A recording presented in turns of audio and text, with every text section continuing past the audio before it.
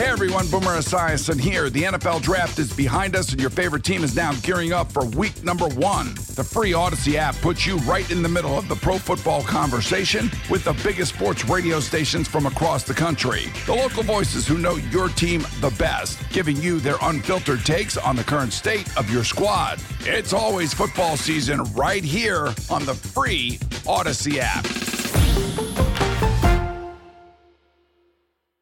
It's 2 p.m. in Memphis. Giannotto and Jeffrey time. Get off the fence. Live on Memphis' sports station. 92.9 FM ESPN. Gentlemen, can you hear me whining? Welcome to the Giannotto and Jeffrey Show. We're coming to you live from Memphis, Tennessee. My name is Jeffrey Wright. You can follow me on Twitter at jwright929ESPN. Dennis Fuller's producing the program for us. We're glad that he's with us.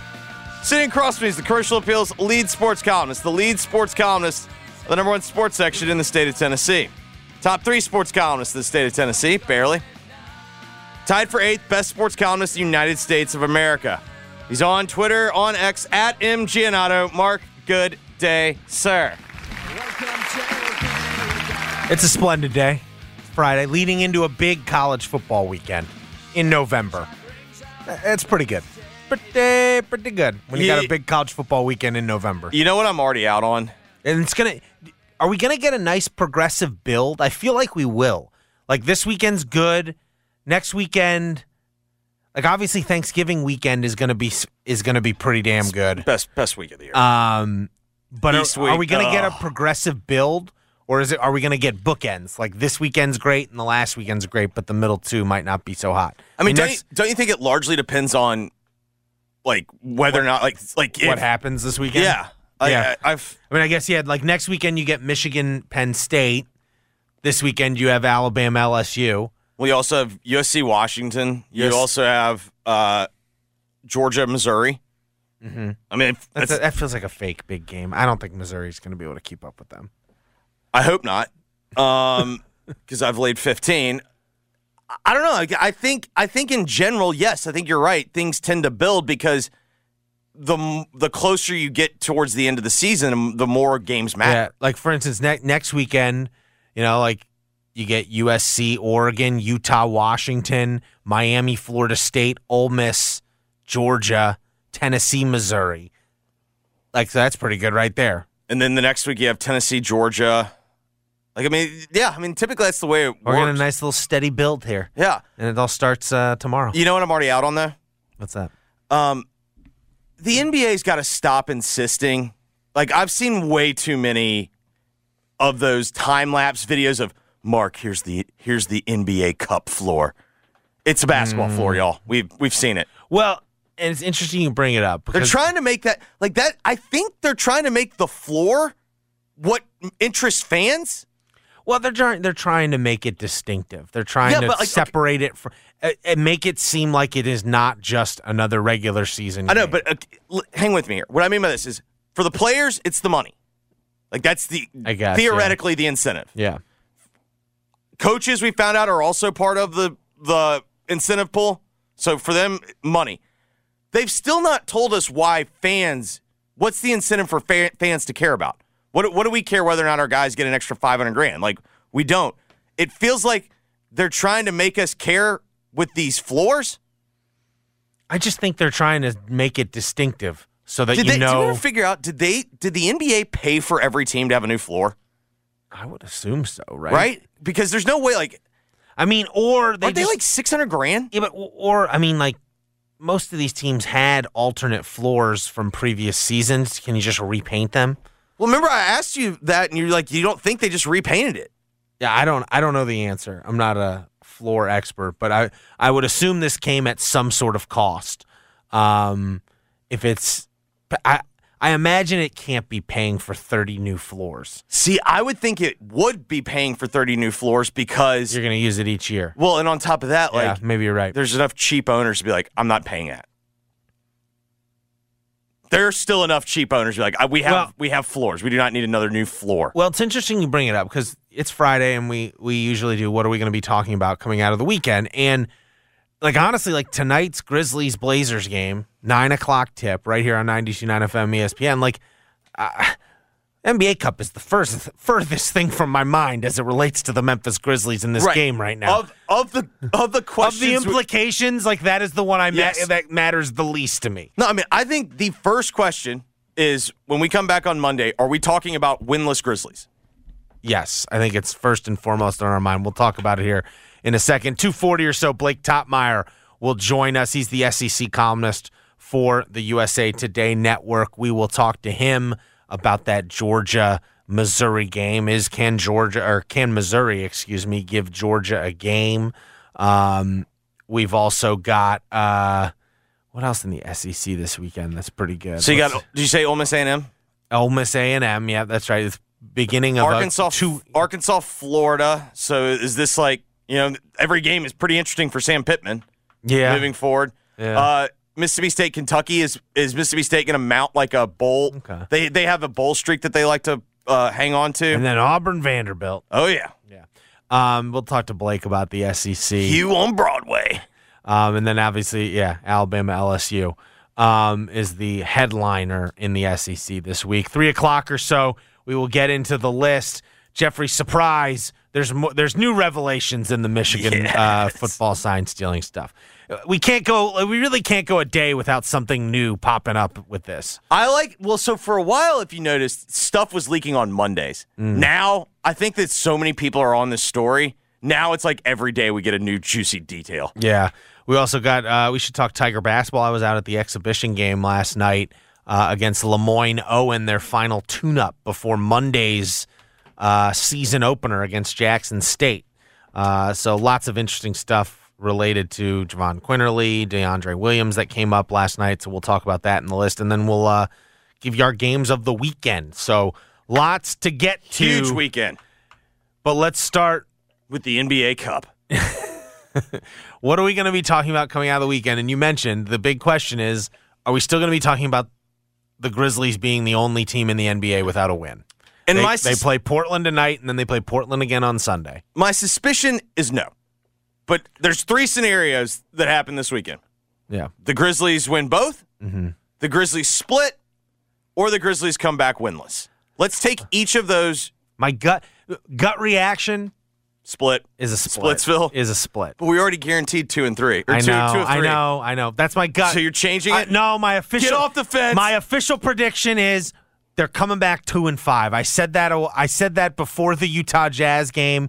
I'm sticking to it. I'm gonna have to call you John Kerry for a minute, Mr. Flip Flop. No, I'm not gonna flip flop. I'm going. Even though I'm leaving myself some wiggle room in the sense that I'm telling you my gut right now says split, but my official on the official prediction. What the prediction you're going to be able to hold me to is that I said 2 and 5. He's on the record. That's some next level waffling there. Like that is. Listen. I am willing to be accountable to 2 and 5. I know what the record says, but you also know. I want it also on the record that I said this. I'm willing to be accountable to 2 and 5, provided you understand that Correct. I have. You are playing both sides here. There you go. 2 and 5. They're going to win both, Jeff. All right, so let's take each of those three scenarios. Let's start with 2-0. Does 2-0 and they come back, so at that point they'd be 2 and 5, and then what? Wednesday is the Heat? Yes. 2 and 5, you get a little break. Yeah. The games have been coming kind of pretty fast and furious here at the beginning of the season. Will that be enough of a reprieve to make people catch their breath? Oh, yes. Absolutely. You think two wins against the Trailblazers will do it? I'm not saying people are going to not be worried, but 2 wins will stop sort of the dramatic rhetoric for a minute. I think part of the problem is that they are literally the only winless team in the NBA and don't have a win yet.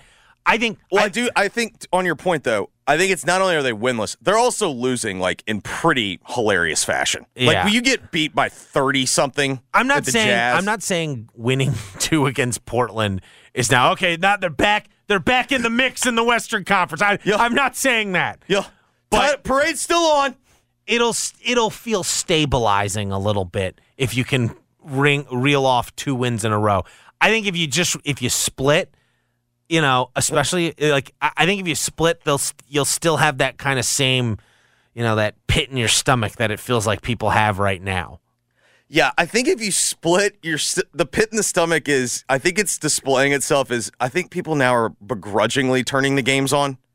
Like, you know what I mean? Like, when you go to watch your team and you don't like, really, like, you're it's apprehensive. like you don't want to be there. You want to be there. It's like if there was like a way in which Bally Sports, and they can't even do a thing, they can't even stream something properly. So this is in no way realistic. But if there's some way they could send an alert to your phone that like, hey, the Grizzlies look better now. Coast is clear. You can turn it back on. Like, they figured it out a little bit here. You can watch now. I don't think we can get that alert figured out, but if we could, everyone would love it. Yeah, let's start first with them just figuring out the app. Yeah, let's figure out how to get the games on properly. Let's stream the games at the first. Times that everyone thought they were going to be on in a manner they thought they were going to be on. I would say we could take up that mantle of, okay, everybody, okay, everybody, you can turn it on now. Yeah, we're like right now it's like we're the gatekeepers of like, okay, it's safe. It's like we're the tornado siren. You were right a now lifeguard. the tornado. Yeah, that's true. Yeah. Right now the tornado. Yes. It's Adult Swim right now. Yeah. No, don't go in this pool. Well, now you don't need to jump in right now. Yeah, everybody just had chicken tenders. Like, you're supposed to stay out of the pool for like 20 minutes. But I will be. I'm hopeful that they can look better. I mean, I will say. Now you're starting to see the national media. Now that they're the only winless team, you're seeing more and more national media kind of picking up on, Grizzlies are really struggling here. Like, this is not good. And in reading about this, it's like, the Blazers are actually not playing horribly right now. Shaedon Sharp's having a nice start to the season. Even though they don't have Anthony Simons, like, they got Jeremy Grant. Shaedon Sharp looks pretty good, I know it's not a great mix, but like, to be honest, they've got two centers that are better than any center you have, probably. Rob Williams and DeAndre Ayton. I'm going to take up for Ayton. Mm-hmm. Ayton got worked by Jokic, and everyone just decided, like, Ayton sucks. And it's like Anthony Davis got worked by Jokic. Anthony Davis got worked, and we didn't sit there and do that. Like, yeah. So I don't think, even though the Blazers are predicted to be maybe the worst team in the NBA this year, they have more wins than the Grizzlies. They've been playing better than the Grizzlies, and right now, especially if Santi doesn't play, and he was listed as doubtful, so I imagine he won't play, like, they've probably got more NBA caliber rotation players than you right now. Whatever. I don't know if historically is the right word, but frequently, when the Grizzlies do doubtful, like, that means the guy's coming back, but like maybe tomorrow. Yeah, it means like maybe Sunday he'll play. I'm with Harrington. If Santi gives it a go in warmups and he says he feels good, I think you have to play him. I think that's where they are. They do not have enough good players where you can sit there and have the luxury of, like, if he feels good enough to go, I think I'd give it a go. Yeah, and then the other question: will we see Bismack Biyombo tonight? Will we be talking? We'll be coming out of the weekend talking about how Bismack Biyombo might be able to turn the season You've already got around. your column pre-written about how he's going to lift everyone up. It's true. Although I agree though with Eric, right? Part of the reason why they leaked the name early is, he's passed the physical, correct? I think so. They've put him on, like, it's been officially announced. And I'm with Eric. Eric believes that they told him be ready to go game one. Yeah. And I don't think when you look at what they have on the floor, like, I think you got to at least give it a go. So, I found that definition of Bismack Biyombo of, like, an uplifting person, like the perfect person for this moment. Mm-hmm. There's also an John Morant would technically be the perfect There's also person. an Urban Dictionary entry for Bismack Biyombo, which is actually a more authoritative resource. Okay, do you want to know what the Urban Dictionary for Bismack Biyombo is? The entry? I most certainly do. Okay, it is, according to Urban Dictionary, Bismack Biyombo is also the meaning of it's the discreet way of asking a dealer for weed. What is the connection there? I don't know, but the sample sentence here is, bro, I know you got some Bismack Biyombo for me to buy. Aren't there like 1,000 better, when I think Bismack Biyombo, I don't think weed guy. Well, this is a discreet way of doing it. Then it seems to be accomplished. Yeah, but like if Now I will say Urban what's Dictionary. the Like you and connection? me could put in an entry into Urban Dictionary. No, listen. That's a good definition. That's for the streets. That's like the real stuff. But yeah, no. Those are the best takes on the internet. I imagine we'll be talking about. Here's what I think. I don't think we're going to be talking about Bismack Biyombo saves the season. I do think we're probably. Isn't J.R. Smith a better example? Maybe, yeah. Who's got some J.R.? I do think we'll be coming out of the weekend going, okay, he's good enough where they're going to keep him for the rest of the year. Well, and I think that the contract suggests that. Well, I think the real answer is we know that they're going to probably view him more favorably than they view Lofton right now. Yes. So, I mean, I think that's where it is. All right, now let's take Splitsville. Okay. Splitsville, I still think the general mood is going to be the same. I would agree. I think you can only. It'll be. Well, you know what? It'll be better because you won't be the only winless team in the NBA. But there will still be this. And 2-5 doesn't change the like concern either. But no, you still have the same problems. But it does allow you to breathe. A little. Yeah. Like you won 2 games in a row. Like splitting, you're still going to look at this team and go, boy, how are we gonna get to game 26? That's what you're saying. If you split still. How are we going to get to game 26? Whereas if you win 2 in a row, you can maybe talk yourself into, okay, we can figure out a way to get to game 26. It starts now. Yeah, like we can this is where we start building.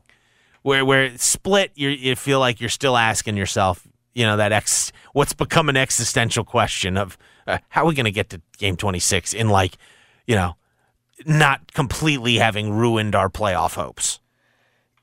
I think that's probably right. And then, obviously, if they come back 0-2. If they're 0-7, I think – I said it earlier this week. I think, like, that is when you start to really – you're going to have to start sounding the alarm bells. Well, I mean, I think they come back 0-2, the reaction is largely the same. It's like, you have to do something.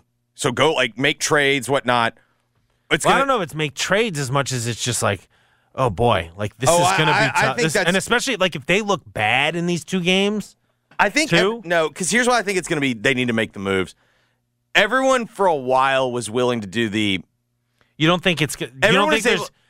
I agree with you. More people will probably say they need to make a move. I do think you're going to hear a larger chorus of, well, maybe this is just a lost season. Well, not even lost season. I think you'll start to hear the tank season. I think that's what you're going to. Even just after 7 games. Oh yeah, it's already in the streets. That feels too quick. They would be 0-7 with losses to the Trailblazers twice, the Wizards, the Jazz, and then they would have lost. It's still like not even a tenth of the season. I'm with you, but that's not how fandom works. And the reality is, if they come back 0-7, they do need to fix the roster or try to fix the roster, because the bigger looming question for them is, what are you going to do to fix this roster in the future? Like, if let's say you're correct in that this is a quote unquote lost season, which is clearly that's not what I'm predicting. No, I'm saying you are. Let's say that is correct, and because that option is very much on the table. Someone that is trying to make the playoffs is not going to make the playoffs. That's the way that it goes. If indeed you're correct that this is a lost season, the reality facing them is what makes you more hopeful for next year. Because it's entirely possible Steven Adams has played either his last game as a Grizzly or his last game in the NBA. I bet it's not the last game in the NBA. I could see maybe it being the last game with the Grizzlies. Certainly, I think he's played his last game as like the no doubt starting center for the Memphis Grizzlies. Okay, I'm fine with that. Yeah. Who honestly knows how Brandon Clark's going to come back? We've seen more guys come back from Achilles. It used to be like kind of the end of your career. Certainly the peak of your career. We've seen it now it's not like that anymore, but no one knows what that looks like. And you still have the same issue with Clark, in which he's really kind of an undersized 5. So they've always been hesitant to start him and play him extended. You're still going to have all these same looming questions. Like, what makes you think that, well, they're just going to have, like, they're going to come back and be better? It is amazing how 5 games, like, we weren't asking any of this a month ago. Well, maybe we should have, but I think because I was thinking about that yesterday. It's like the signs were kind of there and we ignored them. Did we ignore them because we didn't want to believe it, or did we ignore them because we got our brains were crowded? I don't know. But it was clearly there. We should have known. The Steven Adams injury the whole time has been weird. Agreed? Since January, the thing's been weird. Mm-hmm. We should have known that was on the table. We knew Ja was going to be suspended and for an extended period of time. We knew that they had gotten rid of their stabilizing backup point guard that was able to keep you afloat. At least that was for Marcus Smart. Yes, agreed. Yeah, at least that one you could spin zone that. I do think they're better for having Marcus Smart. Mm-hmm. But they lost one of their best defenders, despite the fact that, yes, it was exhausting to keep Dylan Brooks around, but they lost one of their best defenders. And they basically kind of told us part of their way for improving the team was internal growth, which is always usually a red flag. Because all of a sudden you're expecting these guys are just going to get better.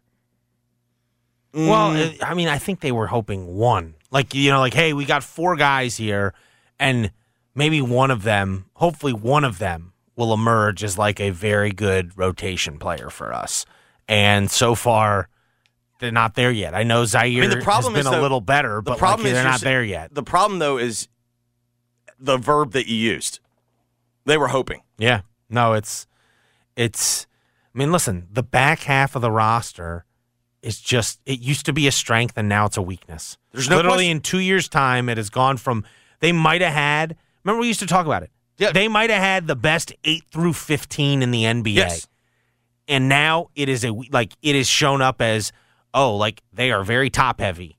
They are, they've got 3 guys, 4 with Ja, and then, man, there's a big drop off. Well, and then the other problem, though, is as long as Taylor Jenkins is their coach, they're going to play 10 guys. And those guys get extended minutes. If Thibodeau's coaching this team, it's really not that big of a deal because you just play the guys that can play. And it's a bigger deal at the end of the year when they don't do anything in the playoffs. Now, this team, if they continue, tonight's a big deal. Just because if this hole gets any deeper, the history, I went through the history. If they go to 0-7, there are literally 5 teams since 1984 that started the year 0-7 or worse and made the playoffs, and one of them actually advanced in the playoffs. That's what you're looking at, essentially.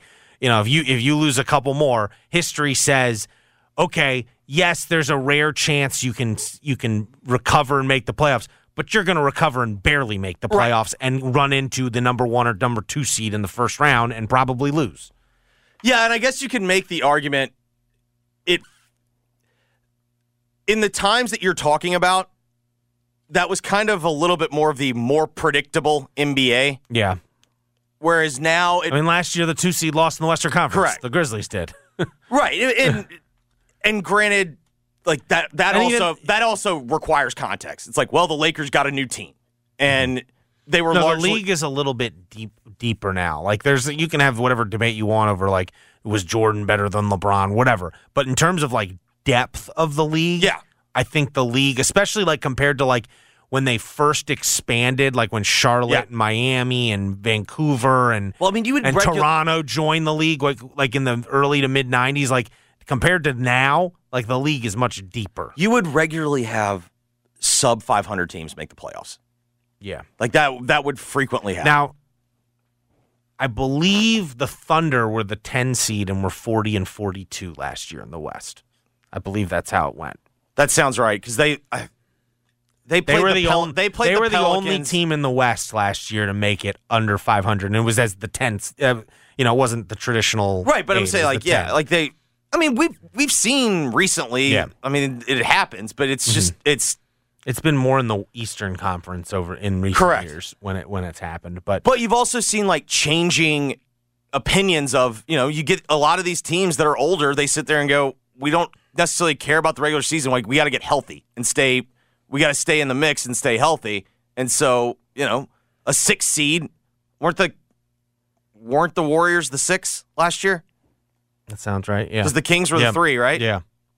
So the 6 and the 7 both won last year. Yeah. Yeah. So we shall see. Hopefully. And the 8 gave the Nuggets their most competitive series. Even though, of course, the sweep of the Lakers was the most competitive sweep we've ever seen. Shout out Wendy. All right. So hopefully we're not talking about winless Grizzlies. Are we talking about a happy homecoming weekend for the Memphis football program? They play South Florida tomorrow at 2:00. Another. I think I'm going to start deeming these, BTO weekends. Just got to take care of business. A little TCB. Yeah, a little TCB. They're double-digit favorites in this one. I don't think they're going to lose, but something tells me that it might be a little uncomfy. South Florida feels frisky, and they've had an extra week to prepare. It also just feels like doesn't it feel like kind of like a little sleepy Saturday? Maybe. Now, the one thing to watch is South Florida's defense is so aggressively bad that, like, they might be hangover-proof.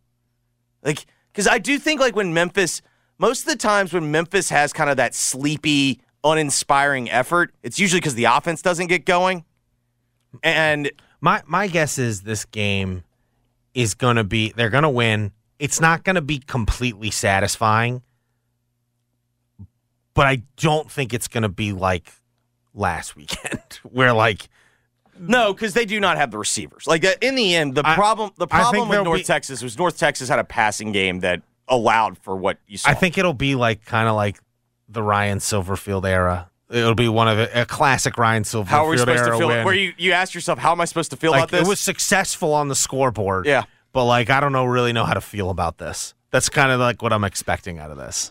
What was his line on Saturday? I'll take as many tough wins as I can get. It's like ugly wins. Ugly wins. Ugly wins as they'll let me have. That's kind of the problem. I'll take as many ugly wins as they'll let me have. But hey, they win. They're 7-2, and in a nice position to go to the AAC championship game. It's probably going to come down to the wire in the AAC, even if you win out. But this weekend, UTSA's got an interesting game at North Texas because UTSA is the one team other than Tulane that controls its own destiny in this race for the AAC title, right? Yes, that's correct. Or does Florida Atlantic, or did they lose? They smoked Charlotte last week, so I don't think they lost, but I thought someone's gotten them. They lost to UTSA. Yeah. I think you're correct. The only two teams that control their own destiny are Tulane and UTSA. Well, no, Florida Atlantic, I don't think Florida Atlantic controls its own destiny, but if they ended up tied with you, it would get tied with Memphis, it would get interesting because that would mean they'd have a win over Tulane. So it could get complicated with FAU. Isn't the ACC doing the move where AAC? I'm sorry, the AAC. Aren't they doing the move where it's being decided by their rankings, or they petition that the people that come like that data company to tell us who's better? Yes. Yeah. That's usually. Well, no. Look at that, Tulane and SMU. They do it based on the rankings. If there's no way for their tiebreakers to decide it. Got it. It's like they have the tie. One, there's obviously head-to-head, and then it's like if there's a three-way tie, it's like your record against the other two teams and things like that. And like if Memphis was tied with FAU, I believe FAU's win over Tulane would put them over the top because you didn't beat Tulane. Although I do think that SMU win because if SMU was involved, then they would get in. Yeah, you're right. It could get very complicated. Regardless, I don't expect FAU to win out. I think UTSA is the big threat here, and they have an interesting one against North Texas. But, we'll see. I'm hopeful, Memphis gets a certainly a more comfortable win than last weekend. I don't want to that was awful to go through. Even as a Memphis fan, having winning the game, like that's just an awful experience to watch a team lose a lead like that. Well, it's not only, yes, you do give credit because there is nothing worse than like watching the comeback happen and then you realize, like to a certain degree, like yes, you avoid the disaster, but there is still in the back of your mind, you're just like, man, if North Texas would have just managed the clock a little bit better, like we lose that game. No, and honestly, let's hope. I mean, Seth Heniken was really good last weekend. Yeah, he was. If he's that good the rest of the year, they got a shot. Like they got a shot to run the table. Like, I agree. Like if he plays at that level, you do get the sense of when Seth was back there. Man, these CUSA teams are so much better to play against. Well, I mean, like South Florida's basically been a CUSA team. That's what I'm saying. Years. Like if you look at the games that have been tough on him, it's like it's been all the non-CUSA teams. But yeah, the it's holdovers. Man, you get those CUSA defenses back in there, and you're like, oh, this is so much better. Are we talking about the greatest American sporting event in Germany since the 1936 Olympics? Well, I count the 36 Olympics as Jesse Owens made it an American sporting event.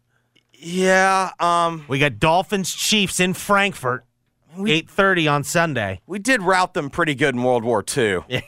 Once the thing got to Germany, that was a pretty. You thought Utah beat the Grizzlies the other night. No. Once it actually got to Germany, that was go look at that. Pretty big rout. Go look at the all 22 of WW2. That was a tough film. So like they were playing like UAB at that point. They were going for it every fourth down.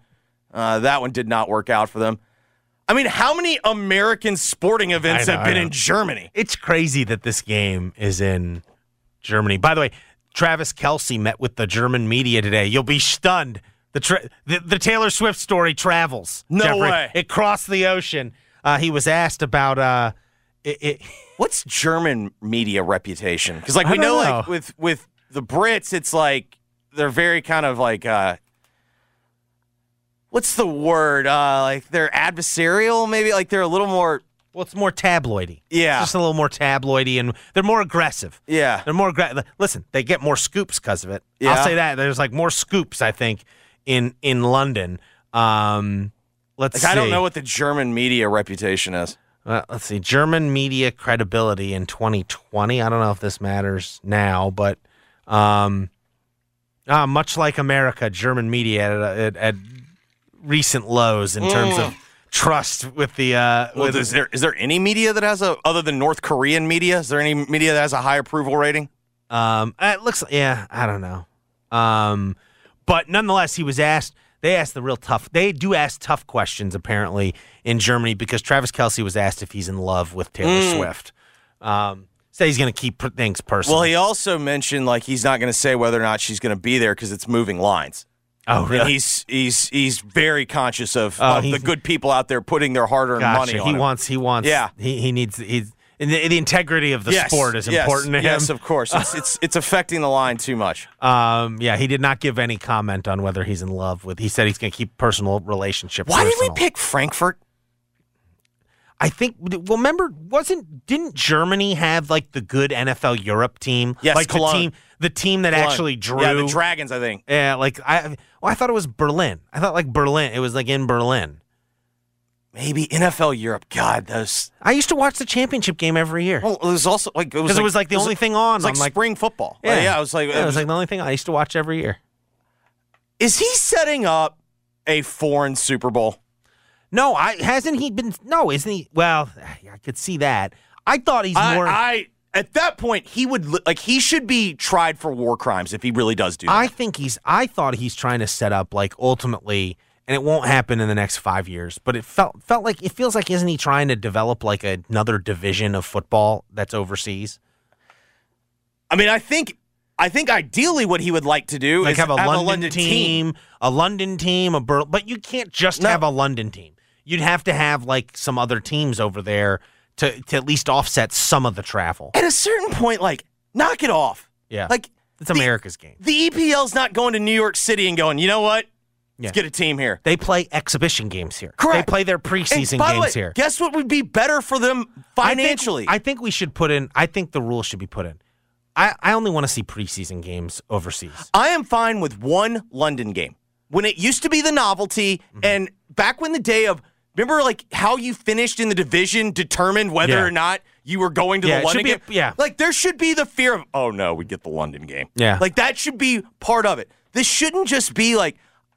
We shouldn't be putting good games in like no. This. No, I don't like it. No, this is so dumb. Like, but also it's like, I don't know, like of all the German cities, like Frankfurt's not the top of mind. Well, and I'm going to be honest. It diminishes from, like, if this game is a classic, I think the fact that it's taking place in Frankfurt in front of some random crowd is going to diminish it. Whereas if it was played at Arrowhead or played in Miami, I think it would feel different. I also agree, like, even if you have, like, let's say the Dolphins were to win. Like no one's going to put much credit. Also think about, it's in Frankfurt. It's in another country. Well, it also changes our opinion. Yeah, like last year when the Bills went to Arrowhead and won, you're like, oh, damn. Like I don't understand what it was. It'd be one thing if like it was two random teams and it just so happened they were two one-loss teams and it worked out that way. Yeah, like it was easy to foresee Kansas City and Miami was going to be a big game. Yes. I'm sure that was part of. I'm sure grow the game. Well, I'm sure grow the game internationally. I'm sure Frankfurt paid God knows how much money, but part of getting the money, I'm sure, was they wanted some reassurance. They wanted like a decent. They wanted. Well, it's like we want Mahomes. Well, and then isn't the other one the Patriots? I think the other German game's the Patriots. I'm sure they wanted that. Well, he's bad for football. I agree with Gruden. He's an anti-football P word. Oh my! I tongue-in-cheek talk about the commission. The more you think about it, like the more, especially when he's smugly, it's all about our fans. Like, no, it's not. It's all about lining the pockets of the owners. Like, my thing is just be honest. Don't tell us that you're trying to think about us. Well, then why do we have to get up and watch Kansas City and the Dolphins at 8:30 in the morning in Frankfurt, Germany? And your noon lineup is god-awful, basically. Horrific. Like, that game should be a noon kickoff. We should have that at noon. Cowboys at 3:25. And then Sunday night, Bills and Bengals. Yes. That would be such a great Sunday. Yes. And instead, this.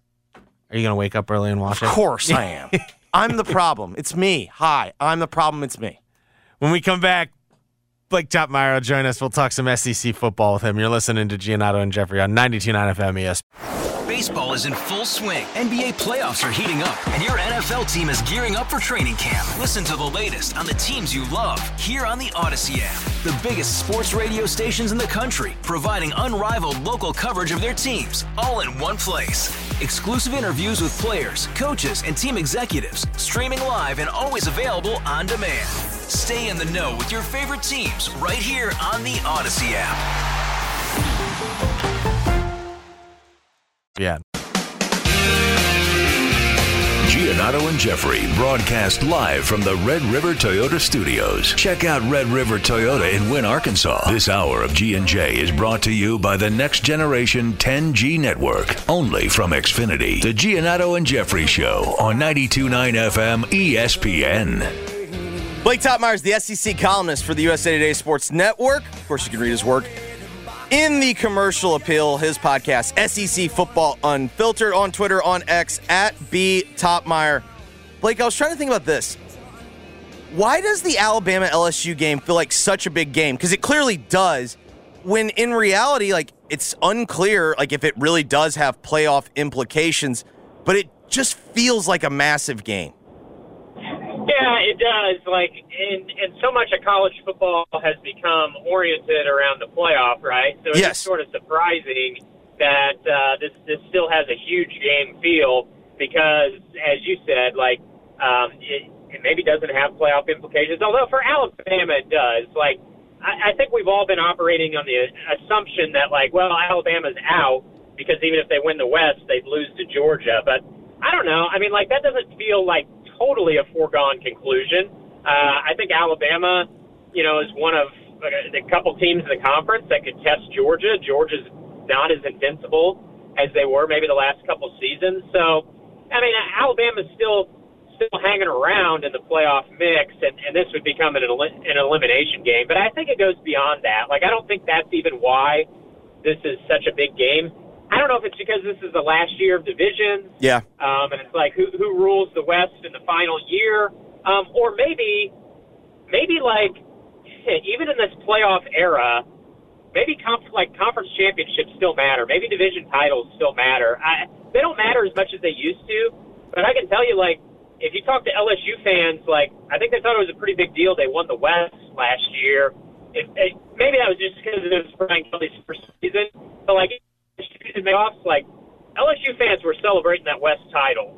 Yeah, I do think they still divisions and conference championships still matter to some degree, even in the playoff era.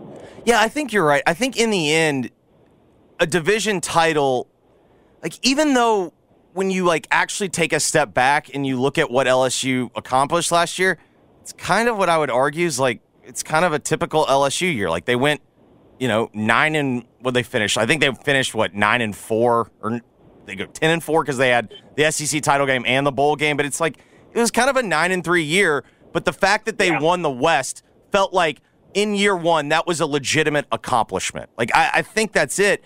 But I think for this one, I guess you can make the argument it is a playoff eliminator. But really, I think the other flip side of it is it's like for LSU, it feels like this is Jaden Daniels' moment. Like, despite the fact that they have 2 losses, this does feel like with no one kind of taking control of the Heisman, it feels like this will be like his big stage to like make his case. Totally agree. I mean, I wrote about this week, is that like there's 2 narratives going at this point.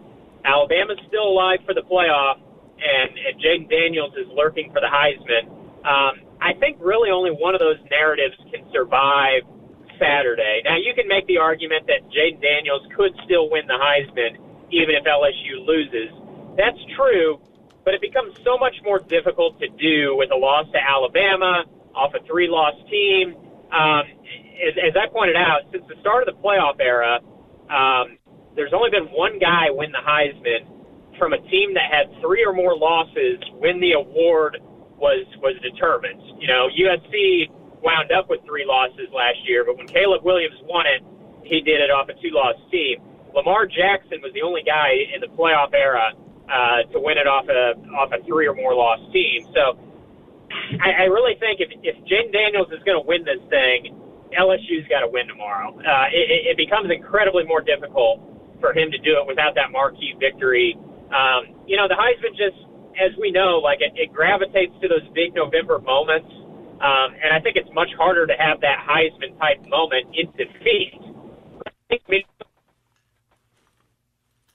Oh, no. Did Alabama get him? We're talking too much LSU. Yeah, Alabama said he's not winning the Heisman this weekend. Not on our watch.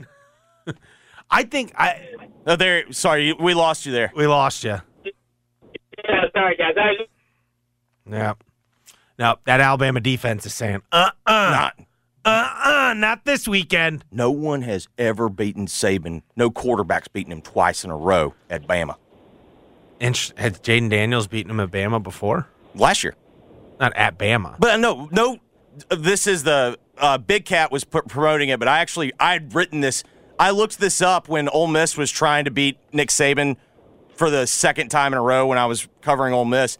Drew Brees is the last quarterback to beat Nick Saban in consecutive seasons. Oh, interesting. And he did it at Purdue against Michigan State.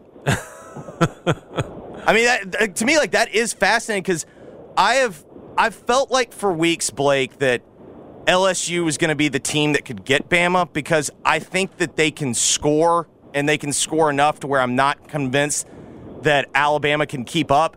But at the same time, like, I don't know, do I really want to put my faith in this LSU defense? Like, I don't think all of a sudden that they fixed their problems. I think they just played lesser competition. Yeah, I don't think they fixed their problems either. I think this is a big test for Jalen Milroe's growth. Like, is that a real thing, or is that sort of a media concoction?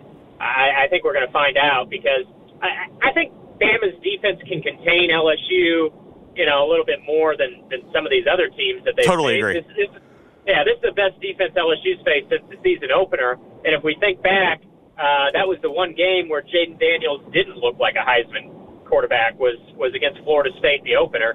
This will be the best defense he's seen since then. But still, you're going to have to score some points.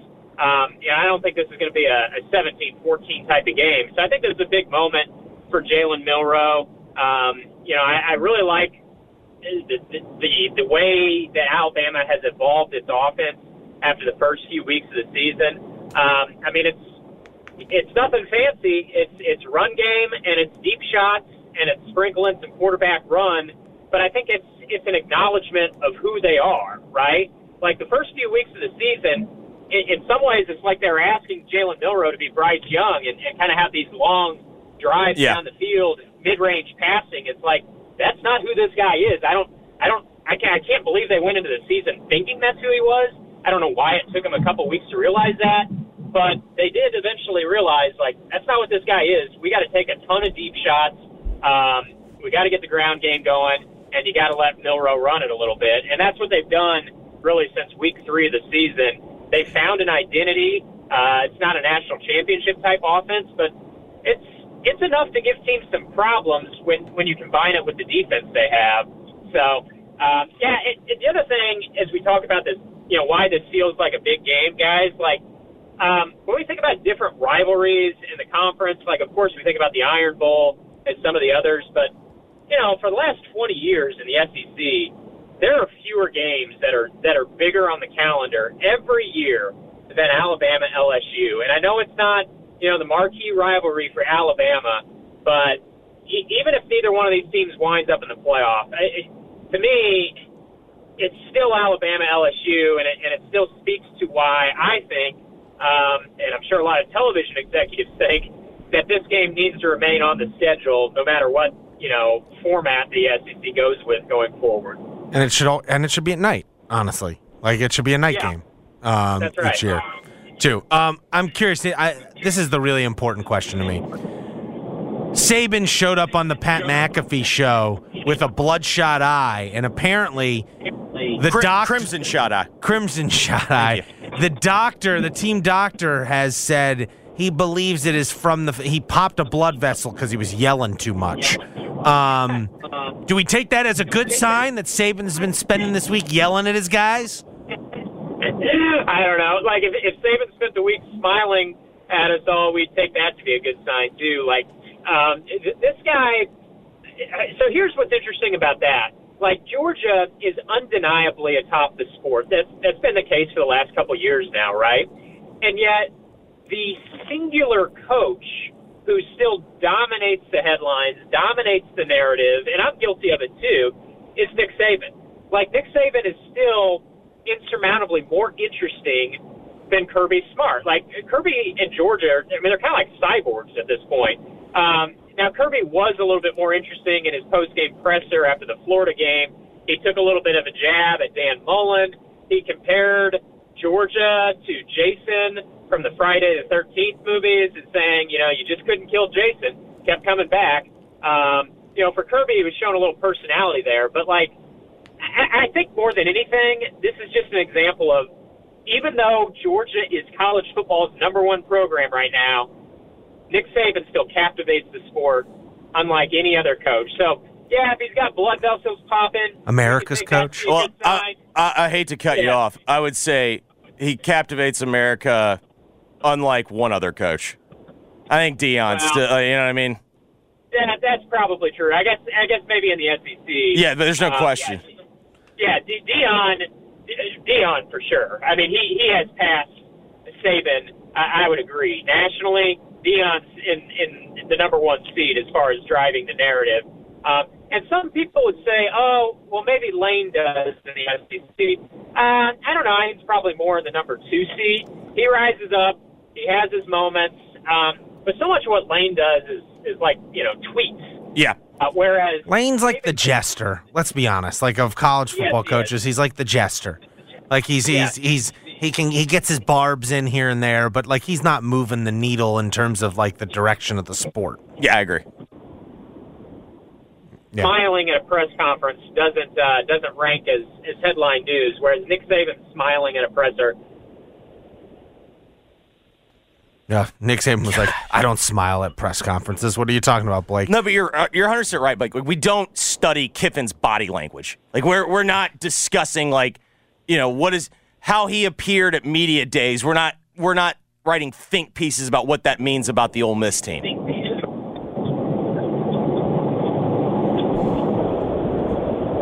No, You guys still got me? Yeah, we got you now. We got you now. All right, let's wrap things up like this, since you seem to be in a bad reception zone. We were talking about Georgia. Can Missouri give them an actual test this weekend? Do you see this being a close game, or dare I say, I think, was it last year where Missouri gave them a scare? Or dare I say, obviously this is a top 15 Missouri team. Is Missouri capable of being that team that upsets Georgia? What do you see in this one? Well, I don't think they can upset Georgia. I do think Missouri could cover 15.5 points. Although I said the same thing about Florida last week, and Florida, made it interesting kind of on the back door, I guess. But they weren't even close to covering the spread in reality. I don't know. Georgia, time and again, they get up for the big games, and I'm not just talking about this year. Like, that's been the story of this program the last 3 years now, is that just when you think they're vulnerable, they get up for a big game. I don't know that there's been as much hype around this game as there was about the Kentucky game and the Florida game. Like, all of a sudden, maybe Georgia's reading its press clippings now, and we've decided that they actually are really good. Maybe you can catch them vulnerable, but I think Missouri's the best team they've faced this year, which is probably more of an indictment on the schedule than anything. I just don't see Georgia losing at home.